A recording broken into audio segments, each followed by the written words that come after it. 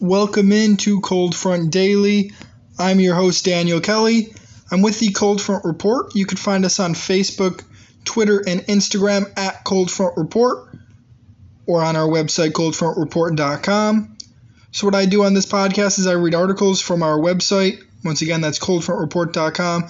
Give you a quick breakdown, my opinion on it. We also talk about the latest rumors, trades, transactions, and also league news. I wanted to start today by talking about J.J. Watt.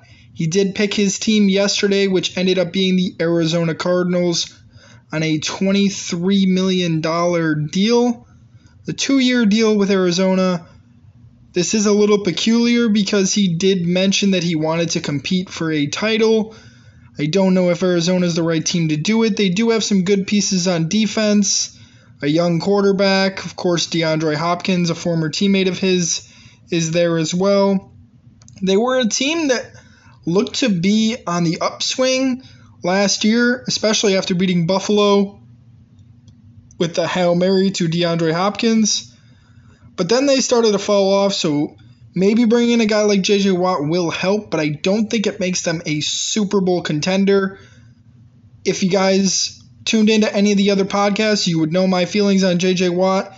I would have been okay if we got him, but this isn't the end of the world that he did not sign with Buffalo. I think we're going to be just fine, whether that be taking a edge rusher in the first round, the second round, looking at other free agent options, maybe Carl Lawson from Cincinnati.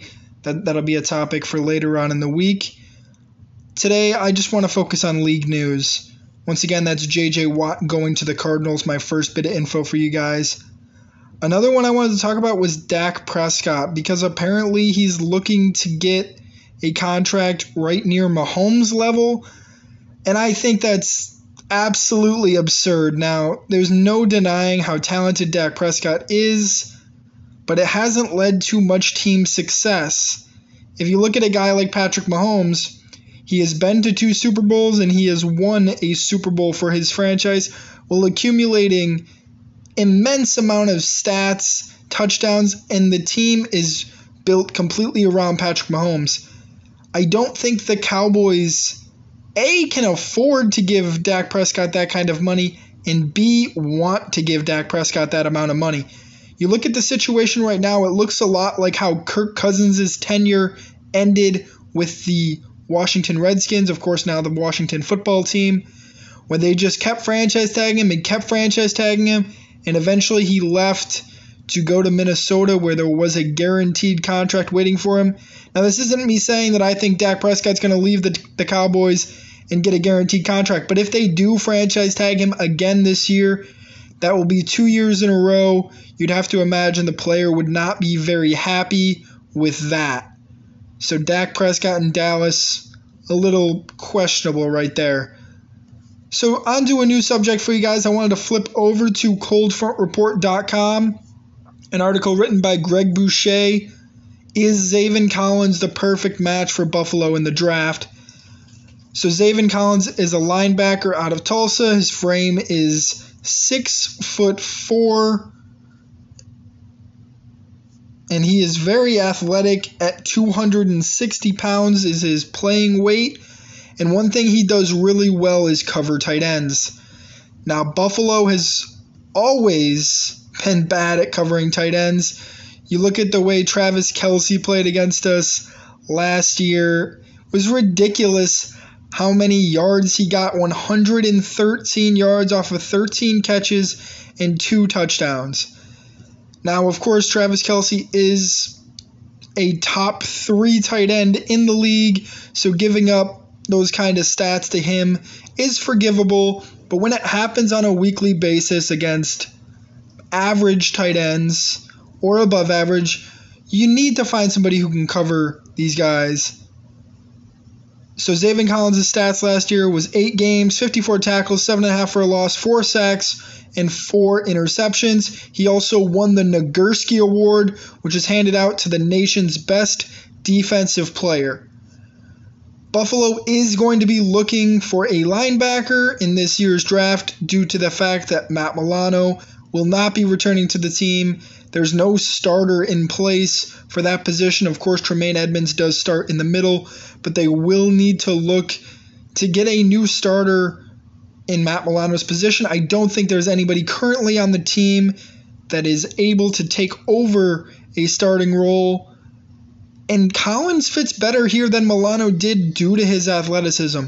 Milano was good, but of course we talked about him last week being injury prone. We don't really know everything about Milano, and one thing that he didn't do great was defend the run. Zaven Collins can fix that for the Buffalo Bills. If he's available in the first round at the 30th overall pick, it's definitely going to be a conversation between Bean, McDermott, Frazier. Everybody's going to be talking about what to do with this 30th overall pick. Linebacker, edge rusher, definitely positions of need. It all depends on what happens in the draft because you really never know. You know, these mock drafts are coming out every day by NFL scouts and analysts. I haven't seen too many that change. You know, the quarterback goes number one in every single mock draft so far. It's been Trevor Lawrence to the Jaguars. But everything else can really change at the drop of a hat. So it all depends who's going to be there at 30. I think this is definitely a possibility. Zaven Collins. I think offensive line could definitely be a possibility. And as we talked about on yesterday's episode, defensive back, cornerback is a position that the Bills need to look at upgrading as well. So the JJ watch is over in Arizona. He will be playing. It's not the end of the world, guys. I understand a lot of Buffalo fans wanted him there because it's a big name. It's star power, you know. That's not what Buffalo is, okay? It really isn't. It's a blue-collar city with a bunch of hard workers. And not to say that J.J. Watt is not a hard worker, but he's an established guy. That's really not what Buffalo does, is go out and sign established guys. They bring in players who fit what they are looking for. You look at guys like Josh Allen, like Tremaine Edmonds, Jordan Poyer, Micah Hyde. If you remember when Micah Hyde was signed, everybody thought it was too big of a contract for somebody who didn't perform well. He comes to Buffalo, and his stats go insane. Jordan Poyer was a player in Cleveland who really didn't play all that well, an injury-prone guy. Comes to Buffalo, has the best years of his career, is a leader of the defense. So I don't think missing out on J.J. Watt is that big of a deal. Everybody else wants to make it that. Okay, fine. I disagree.